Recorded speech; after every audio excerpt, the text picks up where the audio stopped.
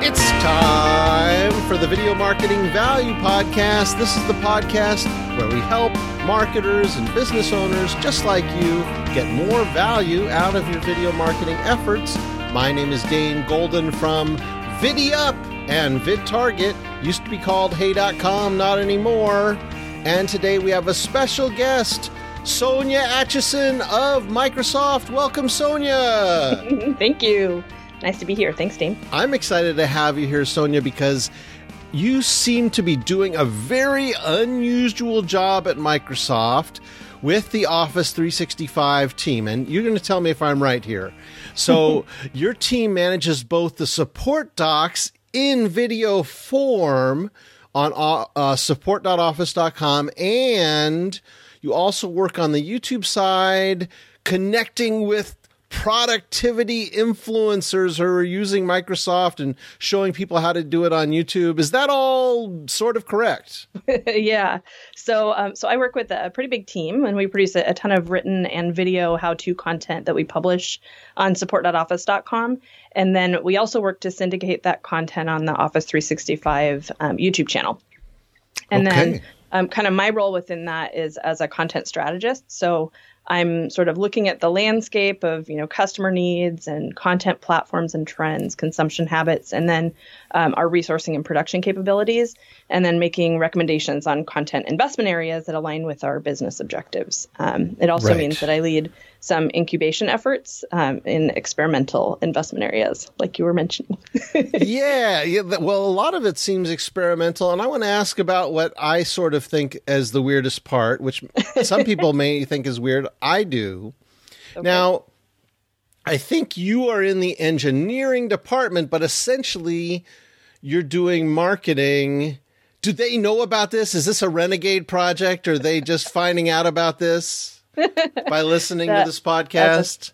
That's a funny question. So, they definitely know about it. We work very closely together. So it's okay. We're not doing anything illegal. Everything is good. Everything's above board. I sit within engineering, and we work kind of in lockstep with our partners in marketing because they have a good sense of what we're trying to share out to our customers. And we have a good sense of what customers need in terms of learning how to use our products. And so we sort of blend the two worlds. So they're definitely aware and supportive and helpful, and we have a great partnership. Yeah, I mean, if you've ever worked for a tech company, getting marketing and engineering together is a challenge, and I really admire that you seem to be doing this pretty well. Help me understand: is a how-to, or in your opinion, is a how-to video or a support video sort of marketing? Yes, my opinion is yes. Although I think they're just labels, right? Because we're really just trying to help people learn how to do things. And it just depends on, for what purpose, right? And so I pulled some numbers. So I wanted to throw some numbers out there. What because numbers? That's what I do. I'm a content strategist, and I like numbers. Okay. So CMI, Content Marketing Institute, did a study back in March of technology content marketing. And in that study, it showed that 79% of tech marketers are now using how-to content in the sales funnel to nurture audiences, and with a 64% increase in their use of video. So that's one figure. Wow. And then specific to YouTube, Pew had done a study, I think it was last year. And Pew, P-E-W? What was that? Pew, is it Pew, P-E-W? Yeah. Okay. Pew Research. Not Pew, Pew. Okay, go on. I mean, maybe they could go with that, but yeah, Pew Research. All right. They did a study, probably, I don't know, I think it was a year ago. I'm not positive on the date there, but they were looking just at the U.S. and specific to YouTube. Most people in the U.S., most adults, are using YouTube. The numbers that they had were 91% of 18 to 24-year-olds use YouTube, 87% of 30 to 49-year-olds, 70% of 50 to 64-year-olds. So most U.S. adults are using YouTube. And then sort of the next layer of the study looked at how-to learning. So 87% of U.S. adults who use YouTube say that it's important for how-to learning. And then kind of taking that one step further, just over half, 54% of U.S. adults who use YouTube say that it's important for making purchase decisions. And so when you look at sort of that landscape, it does say to me that how-to content is important for marketing purposes. I think of it in a couple of different ways. One is around search, so that some video answer is there to explain a desired solution to a customer who is considering purchase. And then also from a social standpoint, making sure that customers are aware of the day-to-day solutions that your product has, delivered in the places where people are already spending their time. So YouTube, Twitter, Facebook, those sorts of places.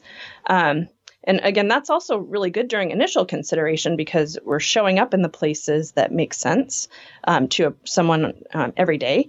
But then it's also, good for consideration on the renewal side of things. So once someone has already made a purchase and is using your product, you want them to renew. You want them to stay your customer. And so landing some of that how-to information in the places where they are already consuming a lot of content makes sense because it's sort of presenting solutions to their problems right in their face. You know what I mean?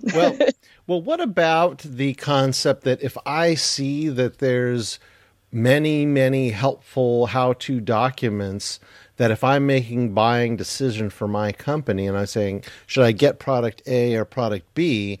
If I see there are just a huge resource of how to do things and that the company's taking an effort to be really helpful through video, they will lean on the side of that product because they will say, well, they have great support and it's easy to learn and they show you how to do it.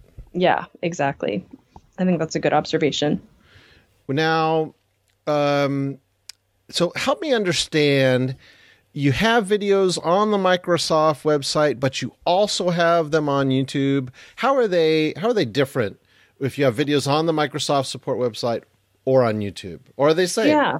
So for the most part, what we have out there is the same. So we have videos that we produce for support.office.com that are training videos that are kind of longer form. And then we have some very short versions of videos that are there's no voiceover. It's just a visual with some text that sort of points around to what you're doing on the screen. Both of those styles of videos we use on support.office.com, and then we also use them on YouTube and occasionally on Facebook and Twitter in partnership with our marketing leads. And so we use those there. On YouTube specifically, we're starting to explore the concept of what it looks like to do something native to YouTube. And so you'll see we have a series on the Office 365 channel now that's all about what's new in Microsoft 365. Right. And that one is designed to be YouTube native. And it's definitely a work in progress. We're learning as we go, but we're trying to listen very closely to the audience and respond in the best way that we can and improve month over month. Same as really anyone who's publishing to YouTube does. So you were saying that not using dialogue in the videos gives you some flexibility. Could you talk about that? Yeah. So, Microsoft products are available globally, which means there's a lot of languages where people need information delivered. And so when we take voiceover out of the picture and just use text on the screen with, kind of a click through of the elements on the screen that we're talking about, that helps from a localization standpoint. It's much easier to localize text and screenshots within a certain time frame than it is to localize also the voiceover. And so from a production standpoint, it makes a lot of sense for us. How many different languages are you doing on the website for videos? I wish I had that number for you. I wish I did. I will have to follow up with you afterwards on that because it is quite a few. Yeah. Wow. Well, just a lot that you don't even know how many. That's good enough. That's a good number. Yeah. So I've talked to support people in the past who say, listen, we just can't do video on our support docs because our products are changing all the time. How do you deal with a change of a feature or some sort of update? Do you have to redo every video? Do you make videos in a certain way? Or even if it's not how you'd happen to do videos, maybe your product cycle is a little bit longer than some SaaS products. Mm-hmm. How might people approach this? Yeah, so our products do change a lot. And so it's kind of, there's sort of two elements to it. One is deciding what to create a video on and what not to create a video on. We do look to try to create videos on the things that are, top of mind for customers. Like what are they really going to need, as opposed to just, making a broad swath and creating videos for everything, because we do have to take maintenance into account. What happens is, so we have a bunch of writers that are assigned to different product areas. We have a huge team, and I wouldn't say huge, but we have a decent sized team. A huge team. It's not huge. It's a decent size. And they each kind of have ownership over specific product areas. And so when those product areas change, they are responsible for flagging the related videos as needing an update. And so behind the scenes, we've got an internal video management system where every video gets assigned an ID. And then we also have a video catalog where that internal ID is matched with a YouTube ID once it's published to YouTube. And so basically what happens is once the updated video is produced, in our internal video management system, which is what we use to publish the videos to support.office.com, for example. Mm-hmm. In that system, it's pretty simple. We can swap out the MP4 and the caption files that are associated with a particular ID, and then we don't have to go and re-embed it everywhere. Right. But we can't do that on YouTube. No, you can't. You can't just upload a replacement video. So what we're doing is tracking sort of that internal ID against the YouTube ID. And when I know that internal ID has been updated with a new version of that video, then we go and look for that corresponding YouTube video ID, make that video unlisted on YouTube, and publish the new one and associate new video ID with the internal ID. And put that in your playlist on YouTube and so forth. Yeah. Yep. Well, that's a nuanced and sophisticated process. It's tough to do at scale, but it's doable, and clearly you feel it's important. It is. It's definitely important. We want customers to be able to get the answers that they need, and we have the content. And I mean, YouTube's the number one or number two website globally, definitely a top search engine for, especially as you go down in the generations. And so making sure that the information is there if they need it, I mean, that's a pretty big deal. Now, you have another part of your job. Well, let me just touch on that before I move on to the next question. Mm-hmm. When you say it's really big, now you already have all of the videos on your website. They can go onto your website and find all of the answers that you're answering. Why do you do it on YouTube too?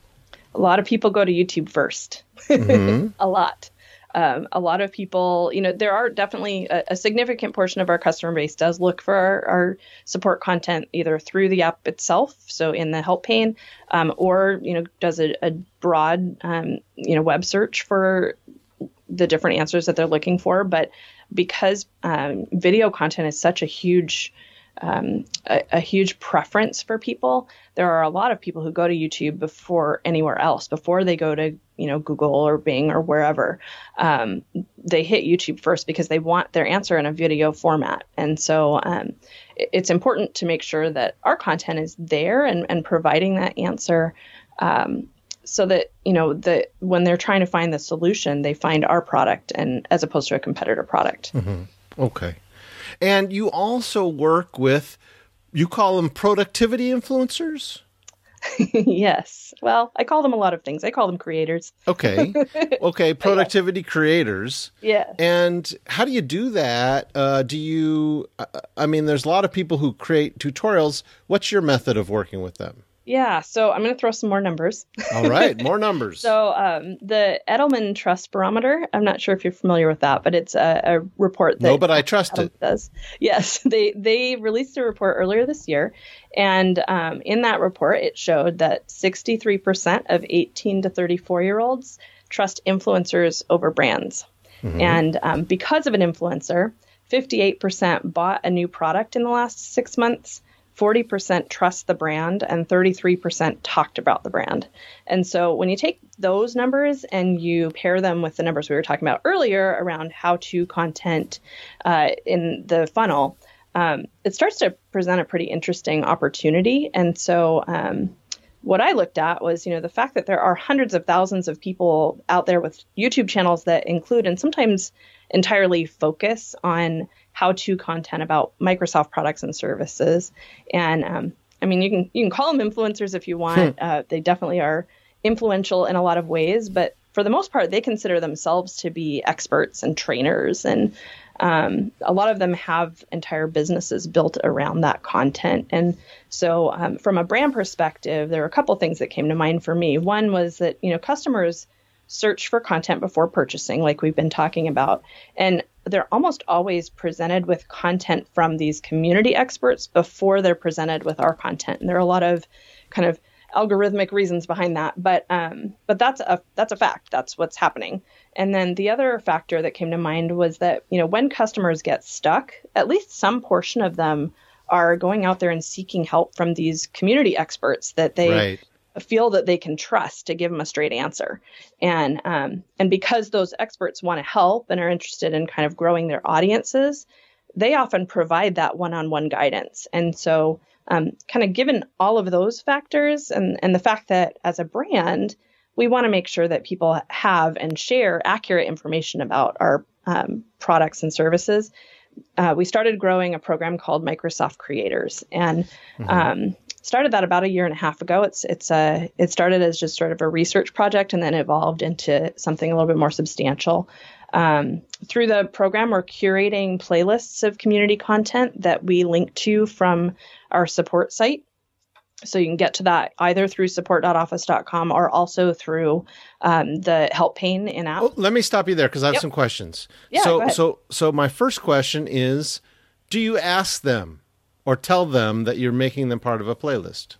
We offer. So we don't take it. We don't specifically go and seek things out. We just offer. If you'd like to be a part of this, here's how you can submit your videos.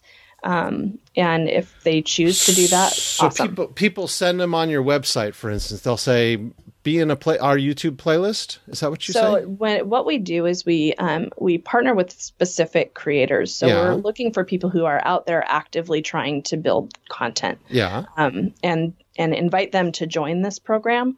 And then once they've joined and understand sort of the terms of being part of the program, then they get access to a form where they can submit their videos to those playlists. So they'll send you, essentially, it ends up in an email or something, and you say, this either I like this for this playlist or I don't, and then you decide you add it to a playlist on your YouTube channel. It's their video on their channel, but it's part of your playlist. Yes, but they get all of the views. They get all of the watch time. It's all theirs. The playlist just serves as a wrapper, bringing everything together in sort of a under a specific subject. And that's a lot of companies don't know that. First of all, you don't need to ask permission to make a playlist of any video. You could do this without asking them, and you're still within YouTube's terms. But I think you form a stronger bond by creating this relationship with the creators, and they're really excited to make a video that's going to be featured in your playlist. But you don't need to ask them. No, from a technical perspective, the playlist functionality is there, and you can add whatever you like to it. I know on my personal account, I use that all the time to curate music that I like to listen to, or videos that I thought were really entertaining, that kind of thing. And so I do that all the time anyway. I'm just sort of a curator, but from a brand perspective, I don't want to go out and just take things from people. I want to make sure that we have a good relationship, and this is something that they would want. They would want that exposure. Sure. Because not everybody does. But I also want to ask you, you mentioned that it's also on your website. Are you saying that you're taking a YouTube video and making a playlist and either embedding a series of videos on a page or a YouTube playlist within a web page? So we include a link to the playlist from support.office.com pages. So could you send me a link to that so I can feature that in our show notes? Yeah, for sure. So I'll give you a link to the VLOOKUP article, for example. So VLOOKUP is a function within Excel, and we have a playlist full of videos about VLOOKUP. And so when you go to the support article about how to use VLOOKUP, there'll be a link in there in the US version of the page that will, cross-link out and pop open a new tab with that playlist on YouTube.